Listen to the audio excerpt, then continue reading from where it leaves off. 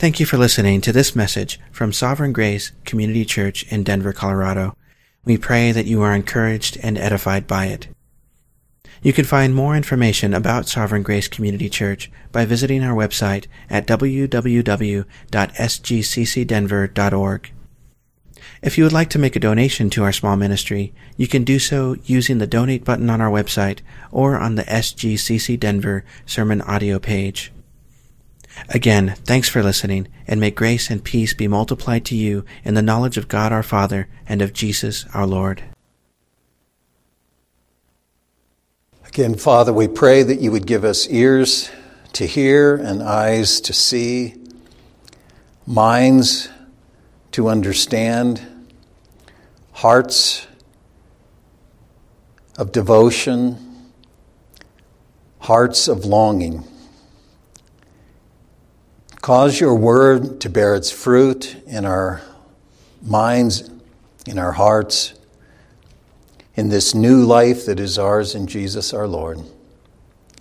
Father, cause him to be exalted amongst us and within us, and cause us to be built up in this most holy faith.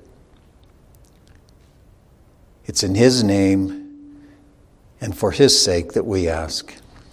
Amen. Well, somewhat sadly, I guess we could go on forever, but this morning we're going to conclude our series in the Psalms. And as I've said throughout this series, in trying to even say, okay, how do we deal with something as broad and diverse as the Psalms? How do we think about the Psalter? We've treated it under this idea of the Psalms being at the very center of Israel's worship. Scripture that was composed as songs to be sung, to be central to Israel's worship. And Israel's worship was grounded in the fact of Israel's sonship. It was precisely because they were, by God's own election, by his own determination in Abraham, they were the sons and the daughters of the living God. And that concept, that reality of sonship, stood behind all of their worship of God, and therefore is reflected in these songs that they composed to be sung as part of their worship. And in dealing with the Psalter as songs of sonship, I've considered them under these three basic heads of psalms that attest and celebrate this concept of sonship, the reality of sonship. Psalms of praise, psalms of gratitude, psalms of exaltation. And then we considered, secondly, psalms that express the challenge that Israel faced in living out its own sonship. Psalms that express frustration, lament, penitence, imprecation, pleading with God to deliver them from their enemies. All of the things that stood against Israel's faithful living out of its sonship. Even at the center of that, the fact of their own wayward hearts. But if God had a purpose in his election for Israel, if this idea of sonship wasn't just arbitrary or capricious, but God had a purpose in it, if it was going somewhere, if there was a goal in it, then we should see in the Psalms also an expectation of the consummation, the consummating of that sonship. That somehow, in some way, Israel would become what God had called them to be. They would become sons indeed. A consummating of sonship. And last week, as we considered that theme of the consummating of sonship, we looked at a series of Psalms 96 to 99 that together deal with this idea of God consummating Israel's relationship with him, this sonship relationship, through this activity of judgment. That it was going to be God arising and judging the world, not just the human world, but the creation, coming to judge the earth. A great and an awesome, a climactic and a determinative judgment that would be somehow the means through which Israel would become Israel indeed. And as we come today, I want to tighten that up and narrow it down a little bit just to look at a psalm that speaks more specifically to how would that happen. We looked at psalms again that say Yahweh is becoming king. He will be king over all the earth. Rejoice, let all the creation rejoice because God is coming to judge the world. He will become king over all things. Okay, well, what more narrowly, what more specifically does that involve? What does that look like? How would that come about? And I decided to actually have us consider then today Psalm 110. There are various psalms that we could look at, but I hope that in making that choice, I was making the Scripture's choice in that there is no psalm that is more referenced or alluded to in the New Testament than Psalm 110. And in fact, not just among the Psalms, but of all of the Old Testament Scriptures, the one that is most cited or referenced in some sense is Psalm 110. We saw it popping up, obviously, in the Epistle to the Hebrews. So why is that important? Why is that important? Because it obviously says that what Psalm 110 presents was understood in the early church to be pointing to and to find its fulfillment in relation to this great work of renewal and restoration that God was accomplishing and had accomplished in his Son.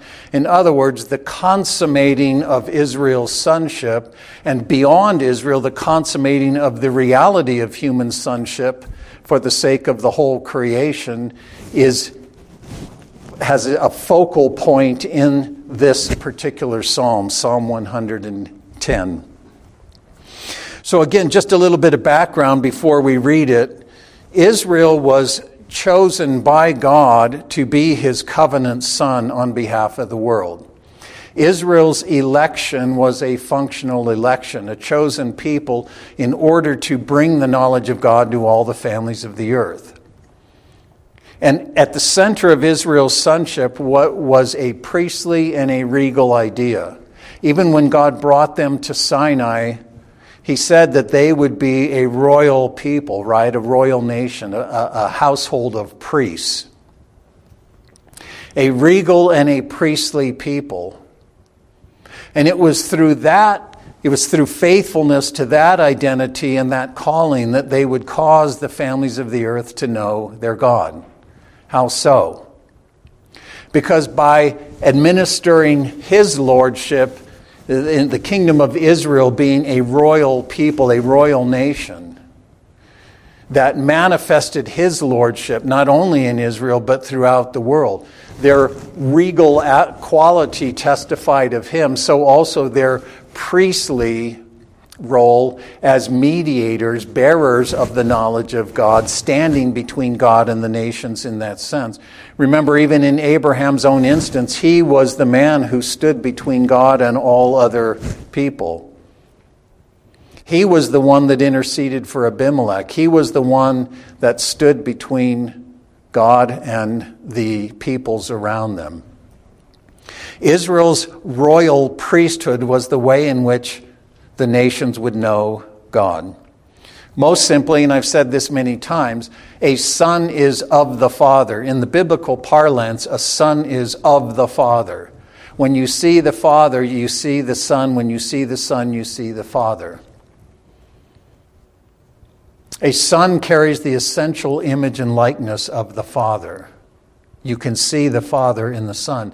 And so Israel's covenant that defined and prescribed its sonship, if they would be faithful to the covenant, if they would faithfully live out their sonship as a royal and a priestly people, then the nations, by observing them, would come to know their God. Israel's vocation, its obligation under the covenant, was not to keep a bunch of rules and regulations. It was to be the kind of people that Torah defined and prescribed. Israel's obligation was not to do, it was to be. It was for them to conform to the sonship that their Torah, the law of Moses, defined and prescribed for them. Well, we know Israel failed in that because at the very heart of the obligation of sonship, if a son is of the Father and God is love and a son is to be love in that sense, but also to live in a relationship of love with God in that way, Israel was incapable of that kind of love. Israel's was a failed sonship. And so its law breaking was covenant infidelity. That's why I read Hosea. God dealt with Israel's idolatry, its worship of false gods, its unfaithfulness to the covenant as relational unfaithfulness, harlotry. Israel failed in its relationship of sonship. It was incapable of loving God with heart, soul, mind, and strength, which the Jews understood was the essence of the law and the prophets, right? The lawyer asked Jesus, what is the great commandment of the law? Love the Lord your God with heart, soul, mind, and strength. And the second is like it, you shall love your neighbors yourself. This is the law and the prophets. On this hangs all of, and the scribe didn't say, oh, that's wrong, that's not true. He said, that is it. The Jews understood that. Their failure was the failure of sonship. And yet, their sonship, them fulfilling their vocation as sons, was essential to God's purpose for the world. Israel's sonship was for the sake of God's restorative purpose for the world. If Israel could not fulfill its sonship, then God's purposes for the world could not be realized. And so as the salvation history went on, it became more and more clear that Israel could not be Israel indeed. It could not fulfill its calling, its identity. But God said, I will somehow arise and I will cause Israel to become Israel. This is even what we were talking about some last week. So this is the way in which the scriptures build their story, build their case. God cannot be done with Israel because of his covenant with Abraham. He will cause Israel to be Israel, and therefore his purposes for his creation will go forward. Well, the Psalter speaks to all of this in various ways, including the consummating of this sonship, which speaks to man's regal priestly destiny. Israel's sonship involved it being a royal priesthood. That's at the center of Israel's calling. And we saw when we looked at Psalm 8, you have David looking up and he's looking at the sky and the heavens, the stars and the moon, and he says, what is man? What is man that you would even take note of him? I mean, we're insignificant creatures. And we're sinful creatures. We're wayward creatures. What is man that you're mindful of him? And he says, but the truth is what you have said is that you created him a little lower than the angels, and yet you crowned him with glory and honor. You ordained to establish him over the works of your hands, that he would rule over the beasts of the field, that he would rule over the creation. O God, our God, how majestic are your works in all the earth, right? David understood the human destiny in that sense, the regal priestly function, ruling over the works of God's hands in order to bear the praises and the service of the creation back to God. But he saw it only as a shadowy vision. He's saying, what is man, But he believed what God had said. This is what I created man for. And David could say, how majestic, how glorious are your works. And he believed that somehow that would come to fruition. Well, in Psalm 110, we see another psalm of David, how exactly that was going to come to fruition. That human design was going to be fulfilled by God in relation to this messianic figure. So Psalm 110 Yahweh says to my Lord, sit at my right hand until I make your enemies a footstool for your feet. Yahweh will stretch forth your strong scepter from Zion, saying, rule in the midst of your enemies. Your people will volunteer freely in the day of your power. In holy array from the womb of the dawn, your youth are to you as the dew. Yahweh has sworn, and he will not change his mind. You are a priest forever, according to the order of Melchizedek. The Lord at your right hand will shatter kings in the day of his wrath, judge among the nations, fill them with corpses, shatter the chief men over a broad country. He will drink from the brook by the wayside, and therefore he will lift up his head. Some general observations, then we'll look more particularly at the psalm itself. But the fact that this psalm is repeated more in the New Testament, the New Testament scriptures written by the Jewish Christians, right? The fact that they cited this psalm most often in the New Testament says a couple of things. Number one, this psalm was very familiar to the Israelite people at the time that Jesus was born.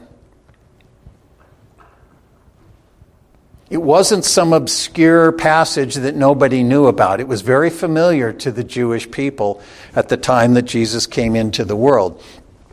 Also, it was regarded as messianic. It was regarded as messianic, as referring to this Son of David who is to come.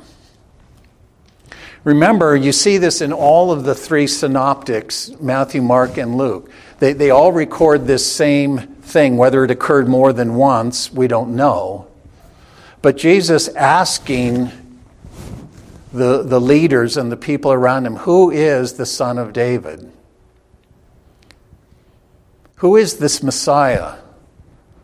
Who is he? Well, he's the Son of David. He's the Son of David? Okay, then how does David say to him, You are Lord? How does David call him Lord if he's his son? As it is written, the Lord said to my Lord, sit at my right hand. And they didn't know how to answer that. They didn't say, oh, you're misusing that psalm. That's not about the Son of David. That's not about the Messiah. They didn't say that. They didn't know how to answer that question. How can David's son be David's Lord? So it was widely regarded as messianic and therefore eschatological. Not in the sense that we so commonly use it. We talk of eschatology in terms of all the end time stuff that's a part of our popular culture. But eschatological in terms of a destiny or a terminus where things are moving. And Messianism, Messianic doctrine, Messianic thinking in Israel was eschatological in the sense that the coming of the Messiah meant the beginning of the eschaton. The eschaton as the Messianic age, the Cholam Haba, the age that was to come. When the Jews thought of the coming of Messiah, he would come and inaugurate this everlasting kingdom. In the language that we've seen over and over again as we've gone through the scriptures. Yahweh arising, returning, forgiving Israel's sin, renewing the covenant, overthrowing their enemies, taking his throne again back in his sanctuary, gathering his people back to him, establishing his reign over all the earth in Messiah the Prince, the Messianic kingdom, the eschaton. And so any scripture that was viewed as messianic was pointing to that great day of Yahweh, that messianic time when Yahweh would arise and do this great work. So the Jews, to the extent that they viewed Psalm 110 that way, viewed it in that sense of this is pointing to that messianic age, that messianic time. It was an important reference point at the time that Jesus came into the world, and Israel had been growing in its sense of messianic expectation for at least a century before, probably closer to 2 centuries before Jesus was born. Certainly from the time of the Maccabees, there were people who thought Judas Maccabeus was the Messiah in the 160s BC. He was the one who cleansed the temple, remember, after it was defiled by Antiochus Epiphanes. Hanukkah was about that cleansing. But the Maccabeans were a royal family that rose up against the Syrian invaders and drove them out and purged God's temple. And many believed that he was the Messiah. But it didn't pan out. And in about 5 AD, when Jesus was very young, there was Judas the Galilean, who was another claimant to be the Messiah, but the Romans crushed him and his followers. It was a bloodbath. That's why the Jews were even so afraid of Jesus being received or people believing he was the Messiah, because they knew what it meant. The Romans would come and crush them, and it'd be a bloodbath, just like it had been a generation earlier.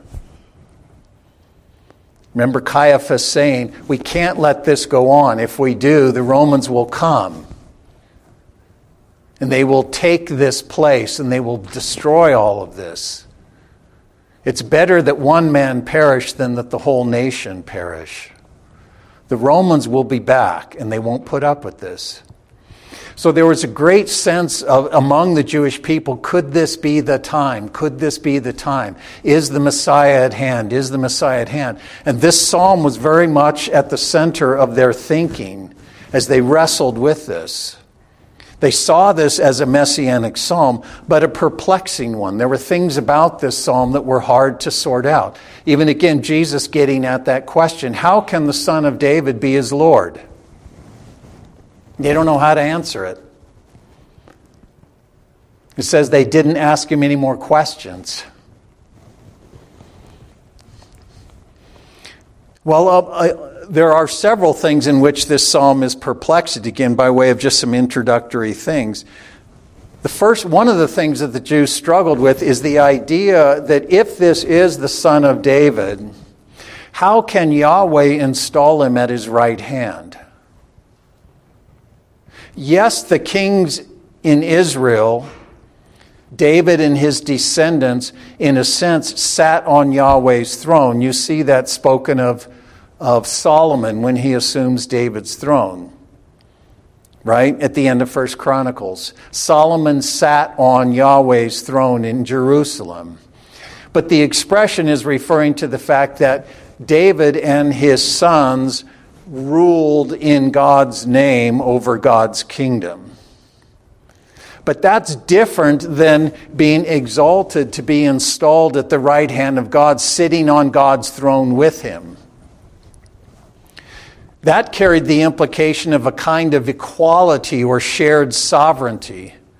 And that was another issue that the Jews were wrestling with, even from like Daniel 7, the coming up, the one like a son of man coming to the Ancient of Days and being given a throne.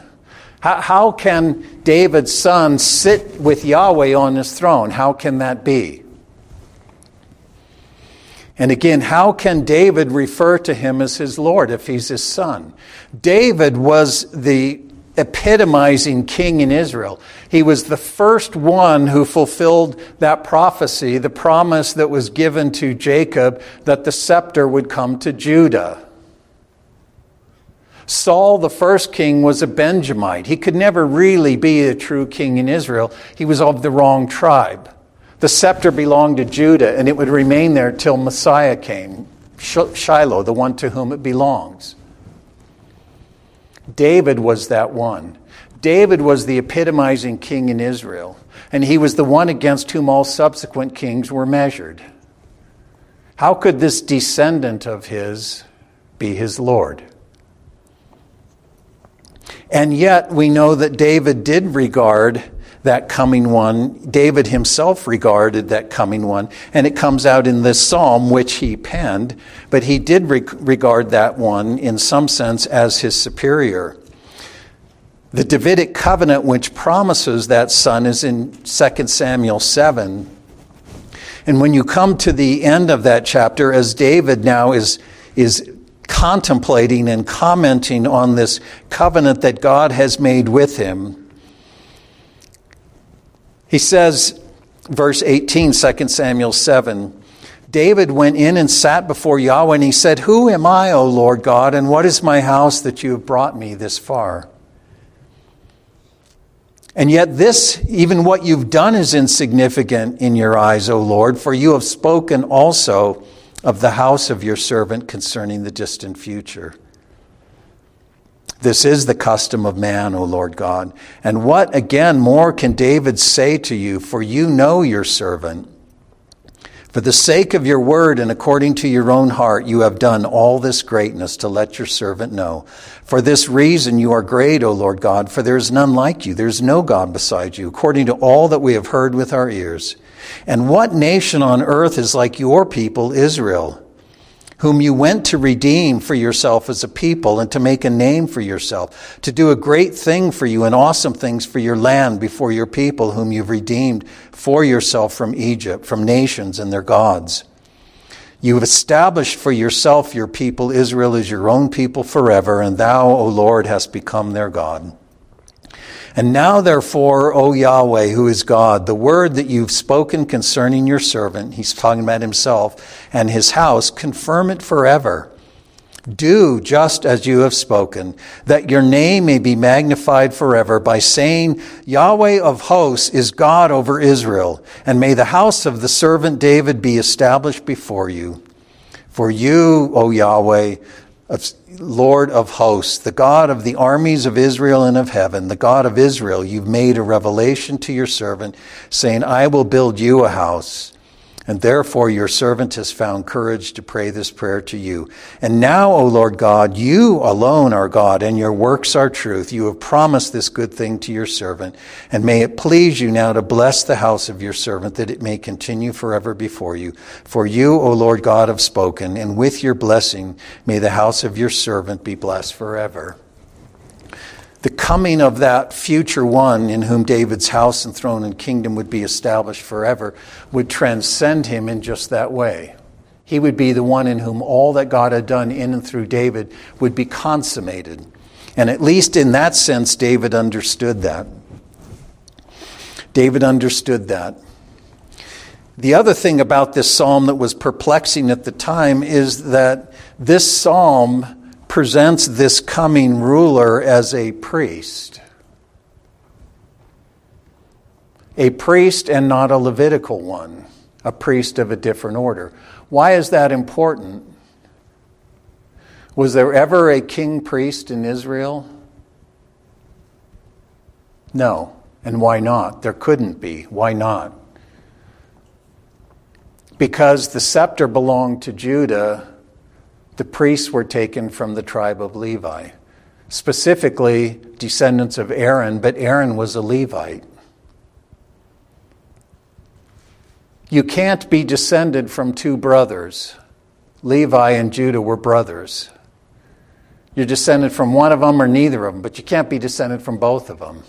There could not be a king priest in Israel. And in fact, God withstood and opposed any merging of those two. Why was the kingdom stripped from Saul? Because he acted as a priest. He offered sacrifices, right? When he was waiting for Samuel, I believe, to come. And later, Uzziah, who was one of the great kings of Judah, militarily, economically, he was one of the great kings, and God blessed him, and he walked in the ways of David, his father. But when all of this greatness and grandeur surrounded him, almost like an echo of what would be with Nebuchadnezzar, his heart became swollen, and he decided that he could burn incense to the Lord. And God's priest went and confronted him and said, you can't do this. This is not yours to do. And God struck him with leprosy, and he was isolated in his house for the rest of his days. Kings cannot be priests. The only one who ever performed priestly functions of the kings of Israel was David. And that was because of his typological significance. Remember, David is wearing the linen ephod, the priestly ephod, bringing the ark up to Jerusalem to enthrone Yahweh on Mount Zion. He's offering sacrifices, burnt offerings. So David is doing a priestly function, and God is pleased with it. David's wife is mocking him for making such a silly show of himself. And David says, but God is honored in this. When he's offering sacrifices and dancing before the Lord, bringing Yahweh's ark up to Jerusalem to install it after he's conquered Jerusalem. But David, typologically, was allowed to function as a priest, but he didn't hold the priesthood. He had priests according to the order of Aaron. This psalm is promising a king who will be a priest.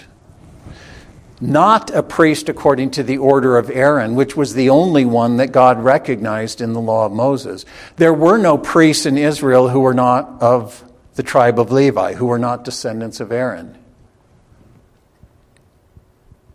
This is a priest of a different order. And also a priest who is not in a line of priests, but who holds this unique priesthood perpetually.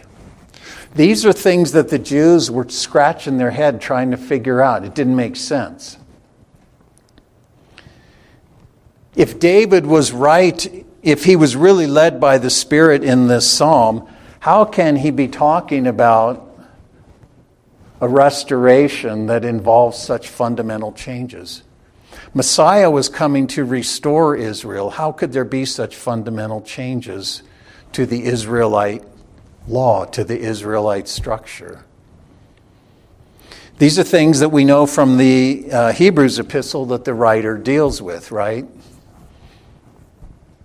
If Jesus was of the tribe of Judah, he couldn't be a priest at all. That was reserved to Levi.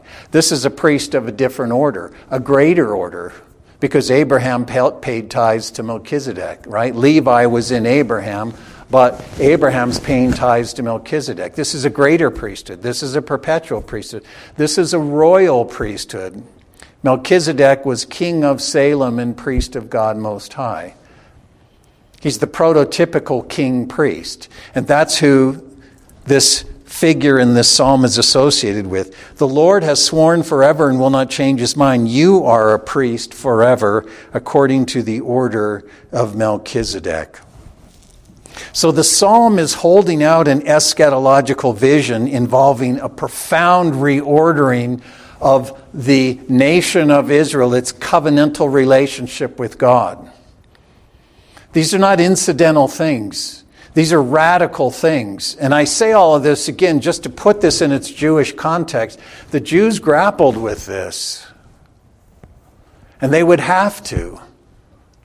Because if this is looking to that time when God will renew his covenant relationship with Israel, this is a radical reordering of things. A radical reordering.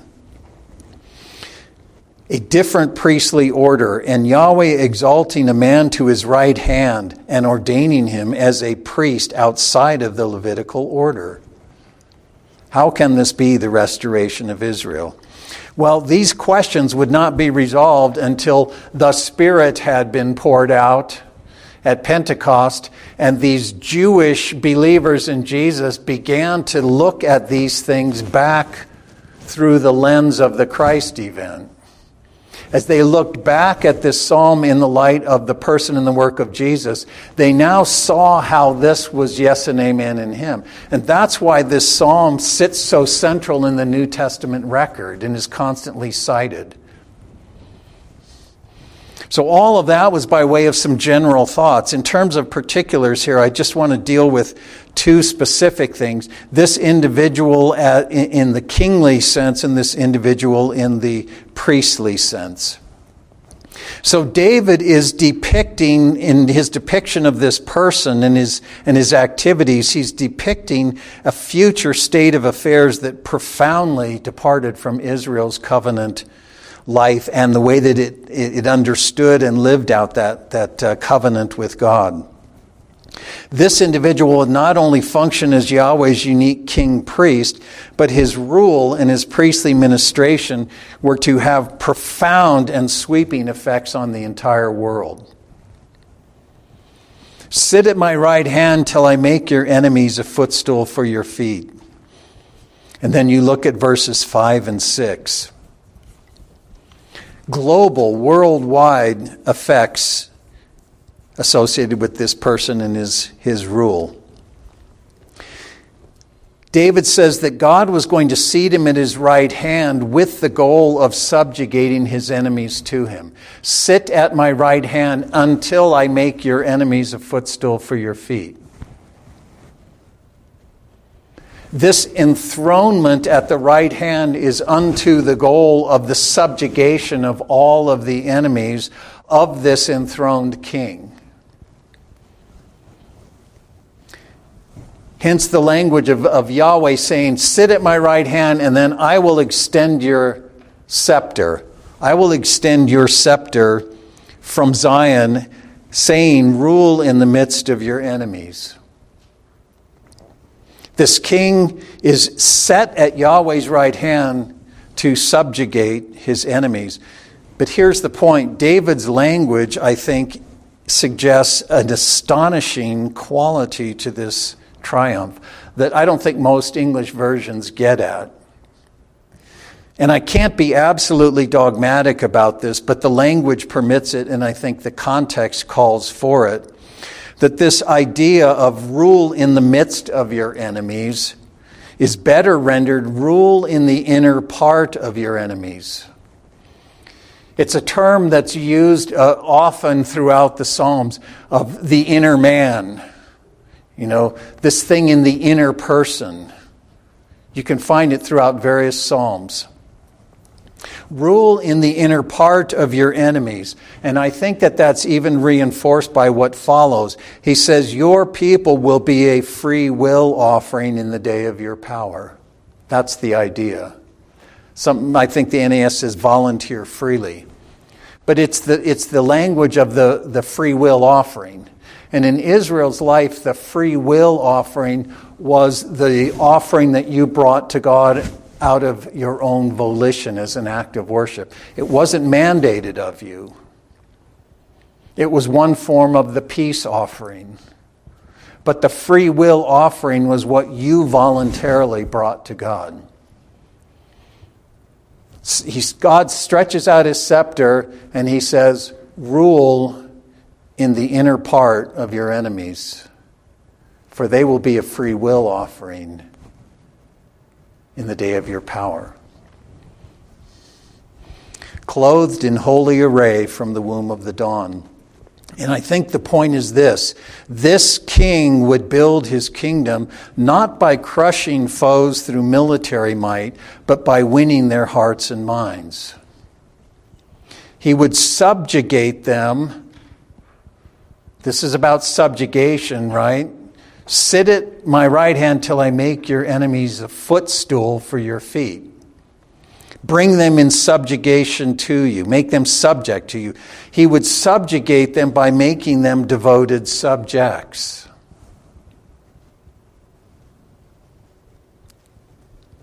Unheard of in the world of men. How do kings subjugate enemies? They crush them.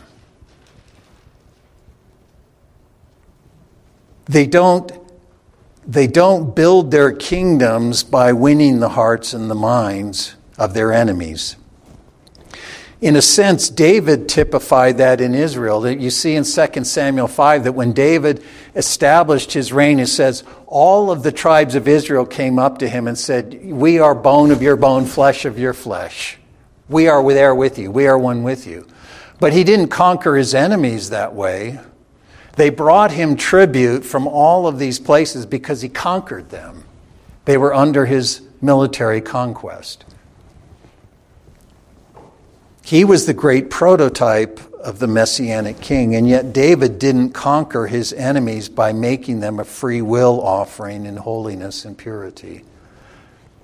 Rule in the inner part. Rule in the inner realm of your enemies.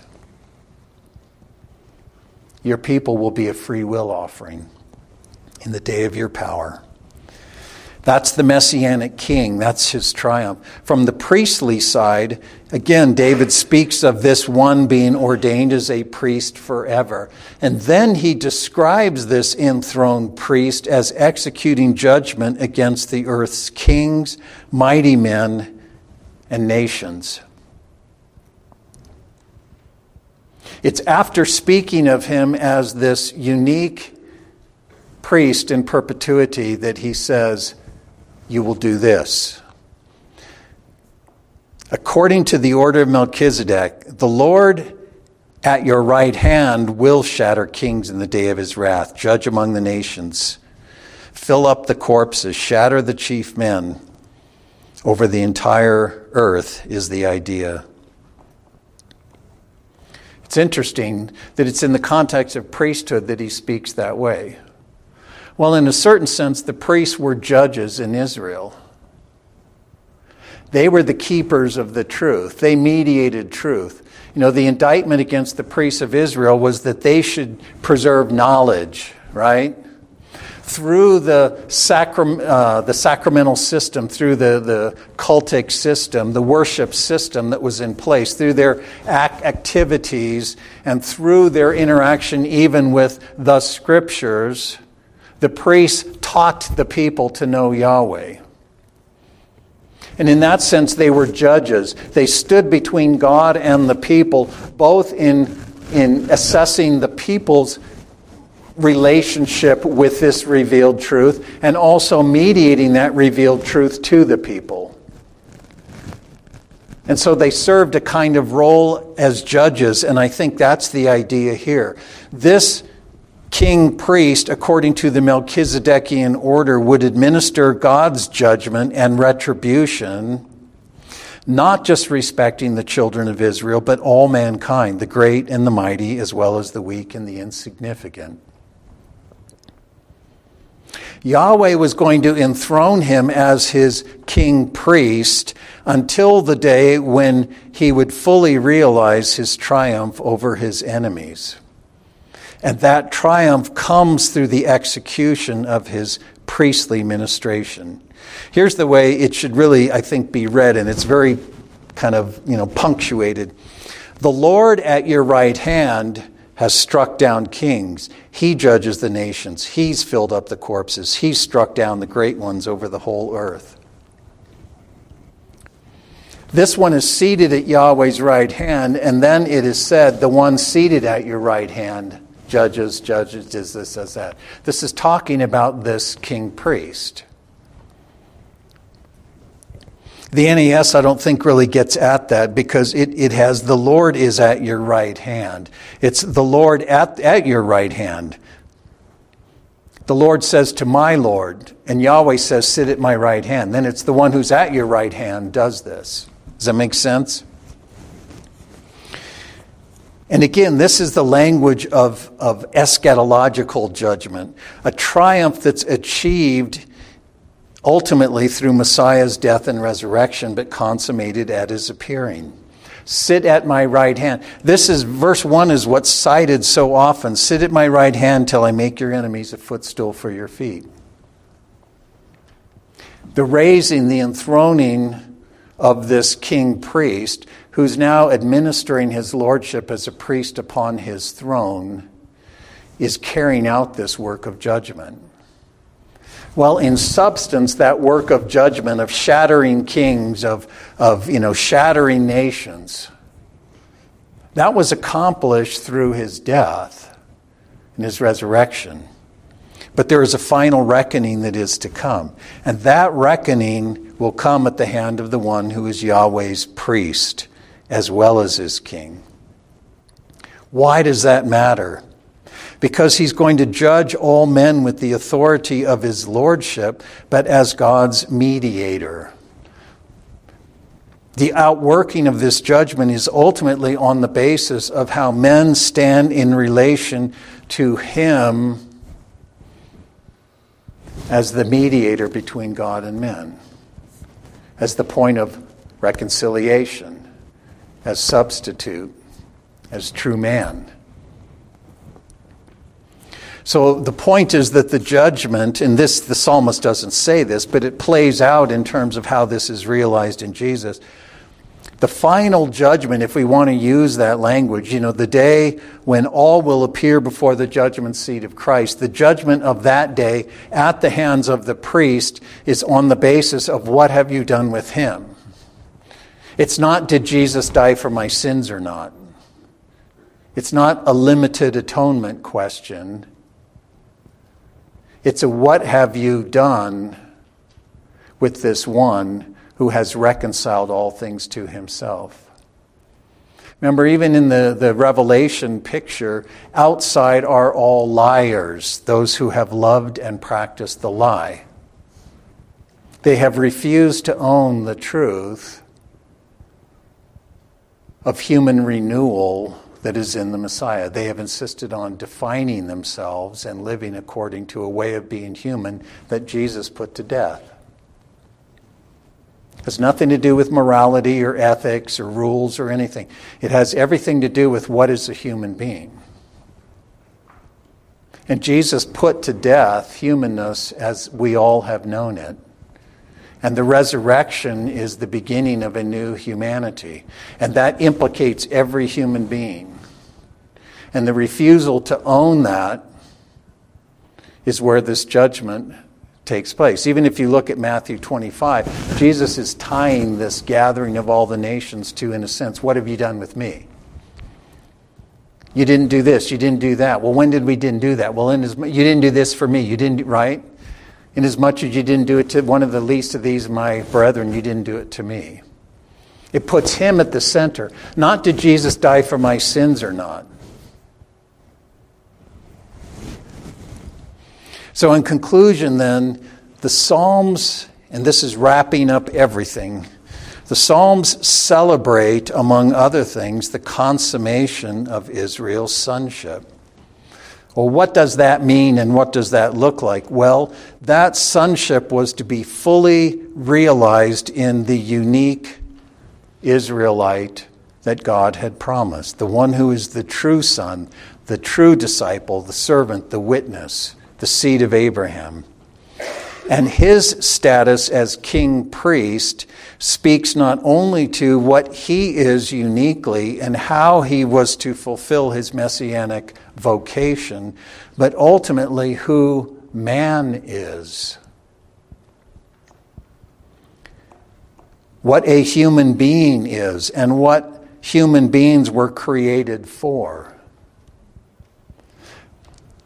The priest-king idea that is at the center of this psalm, that was understood to be messianic, and even the early Christians recognized that Jesus of Nazareth fulfilled this.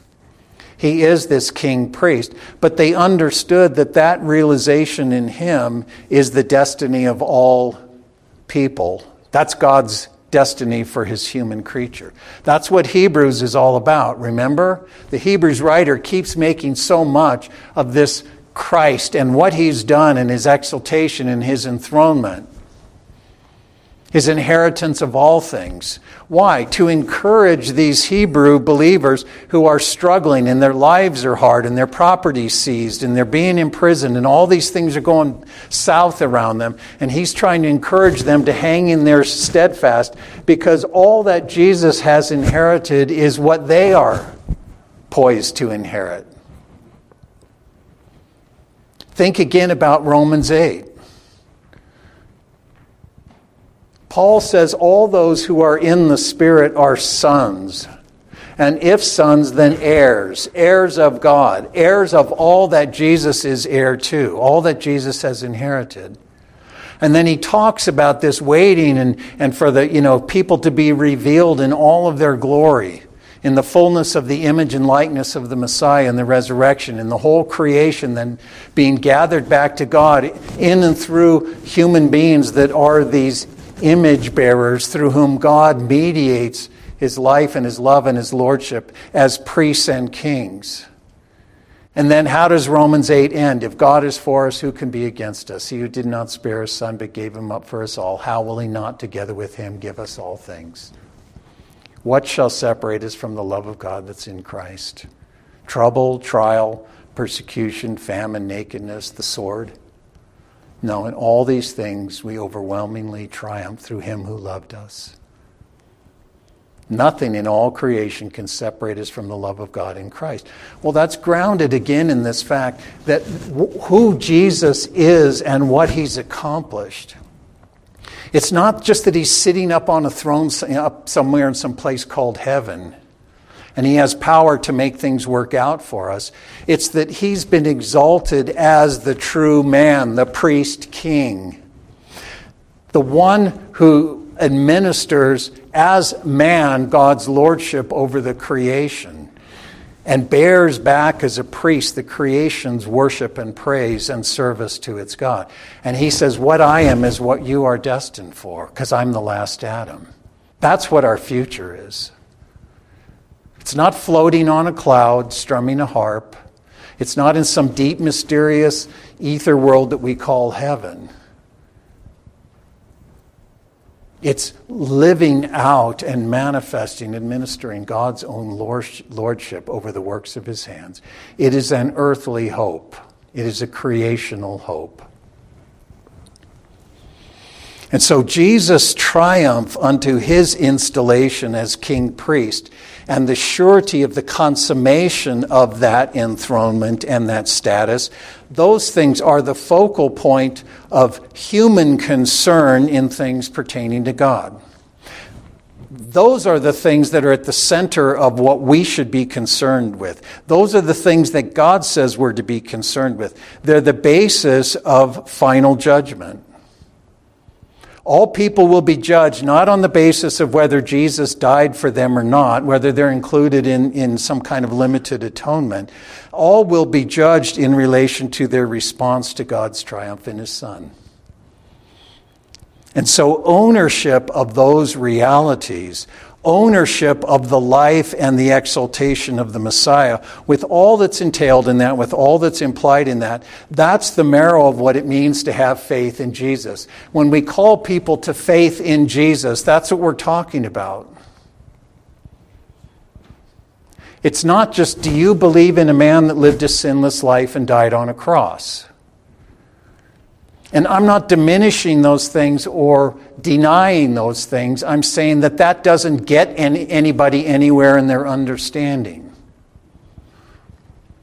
This psalm was in the focal point of the early Jewish believers in Jesus and the Gentile ones too, because they saw how all of this glorious revelation was fulfilled in him. And to believe in Jesus is to own him as that sort of an enthroned king priest, with the understanding that as shares in him, that's the destiny through which or for which God is working in us by his Spirit. That's what Christoformity is all about. Owning these things, living out these things. That's the essence of what it means to have faith. And so these truths are the essential substance of our self-identity. Ask believers, what does it mean to be a Christian? And see what they'll tell you. Oh, I'm forgiven. I'm going to heaven. I believe in Jesus. Well, none of those things are untrue, but what do they mean? What does that mean? What does it mean to be a Christian? These things are the essence of our self-identity. This is what the writer of Hebrews is getting at, right? He doesn't say, don't you know who you are? But it's the essence of what he's getting at. These are the things that are the essence of the believer's self-identity. They're the essence of our confidence. They're the essence, they show to us the full provision of our God for persevering. All that Jesus has inherited, we are heirs of. Do we believe that? Do we believe it? Do we believe it? Not just that we get a big house in a place called heaven. As Jesus is the enthroned king priest presiding over all creation, as sharers in him, we are heirs of all that. Do we believe it? Do we believe God has made full provision for our persevering in this union taken up in the life of God in Jesus by the Spirit? So these truths then give full meaning to the Christian's present existence. These things tell us the meaning of our lives now. Paul says these things show us that our lives are not in vain. Our labor in the Lord is not in vain. We're not just hanging on, waiting till we can go to heaven. Our present days, our present moments, our present experiences, our present labors have meaning.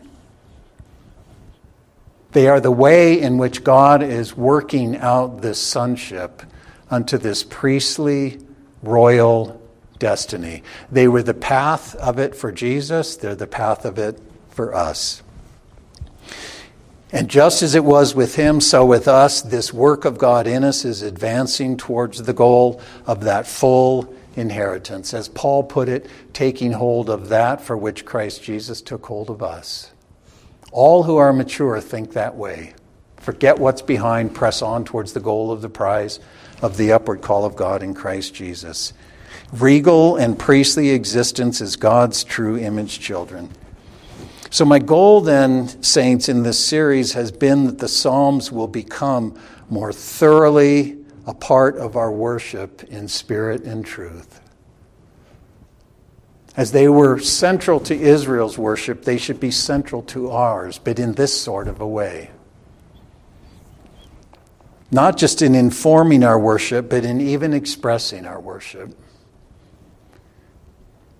These truths in the Psalms, these truths of sonship, give meaning, they give light, they give expression to our worship, they give expression to our hope. The glory that is ours, the glory that is in the face of Christ.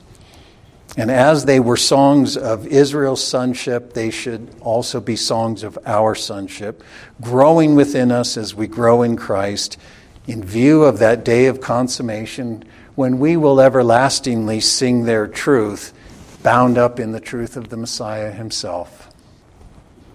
With hearts and minds that know even as we are fully known.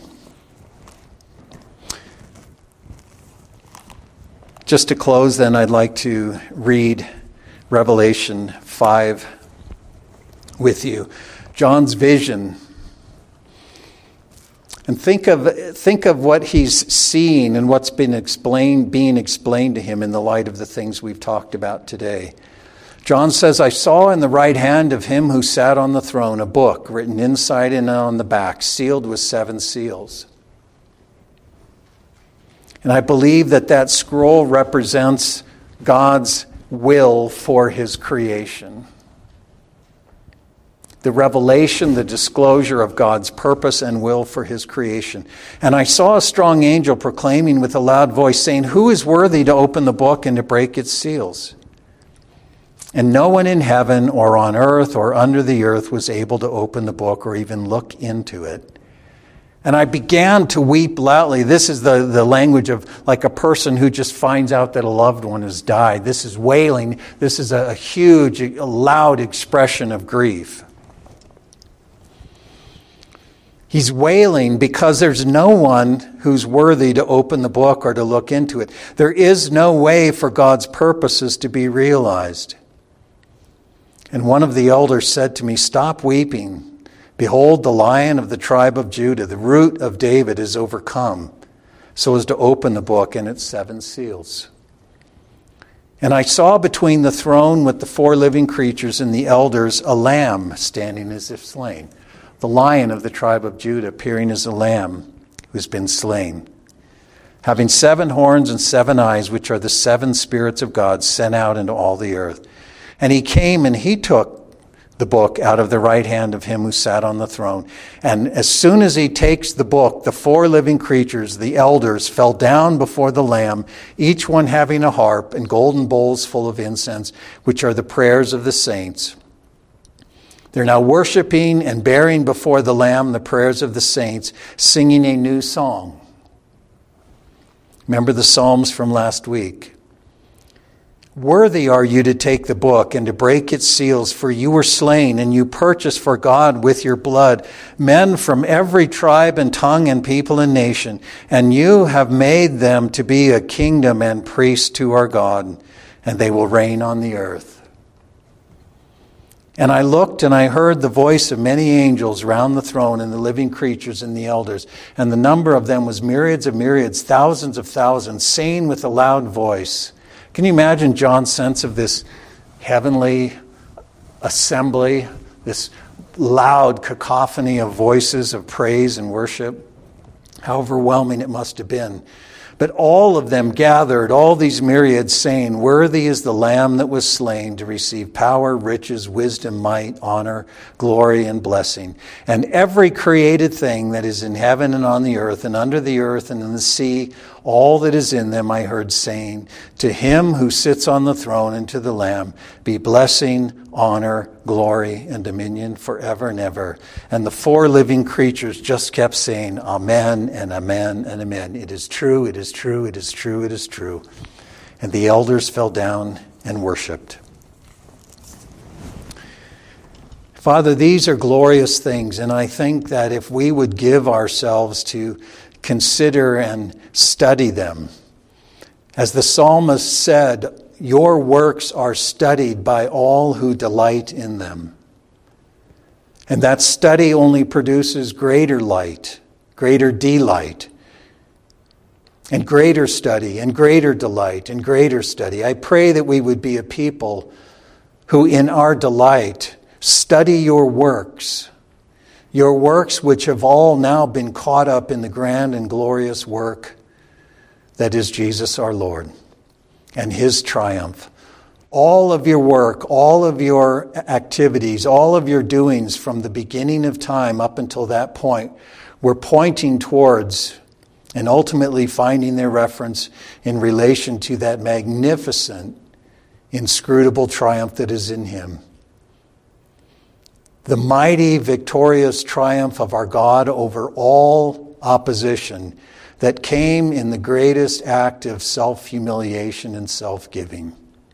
Who could have guessed? Who could have known that Jesus would show himself to be the King of the Jews and the King of all the earth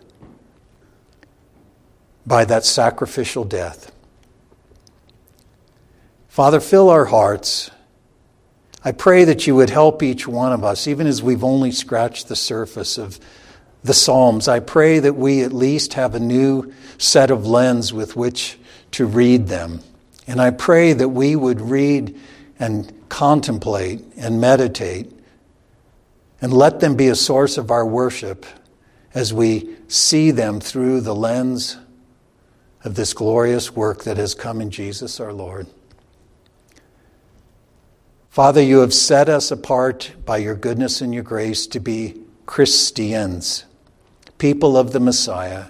And I pray that we would be truthful testifiers of him, people who delight in him, people who study him, people who grow in a true and a living knowledge of him, not just learning about the Messiah, but learning the Messiah, being taught in him by your Spirit.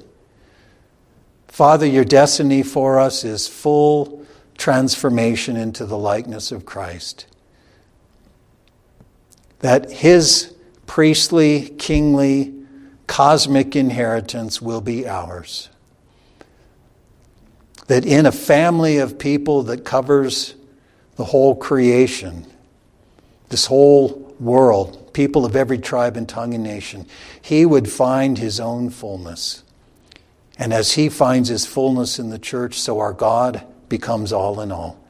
These are glorious things. And I pray that they would have a practical effect in our lives, that they would strengthen our faith, they would strengthen our resolve, they would banish all doubt, all fear, all insecurity, all despair, that they would cause us to be a people marked by unsearchable peace and joy, peace that passes all understanding. Joy in the midst of the storm, a persevering spirit. Our God reigns, and we are ordained to rule and reign on your behalf. What can we say to such things? The God who is for us, who can be against us? Father, as the days and the weeks and the months go on, I pray that you would continue to work these psalms into the marrow of our being, that they would truly become a part of our worship. In our private devotions, in our corporate worship, that we would be worshipers with these songs of sonship. Thank you. We praise you. We pray for your continued mercy and grace upon us. It's in Christ's name that we pray. Amen.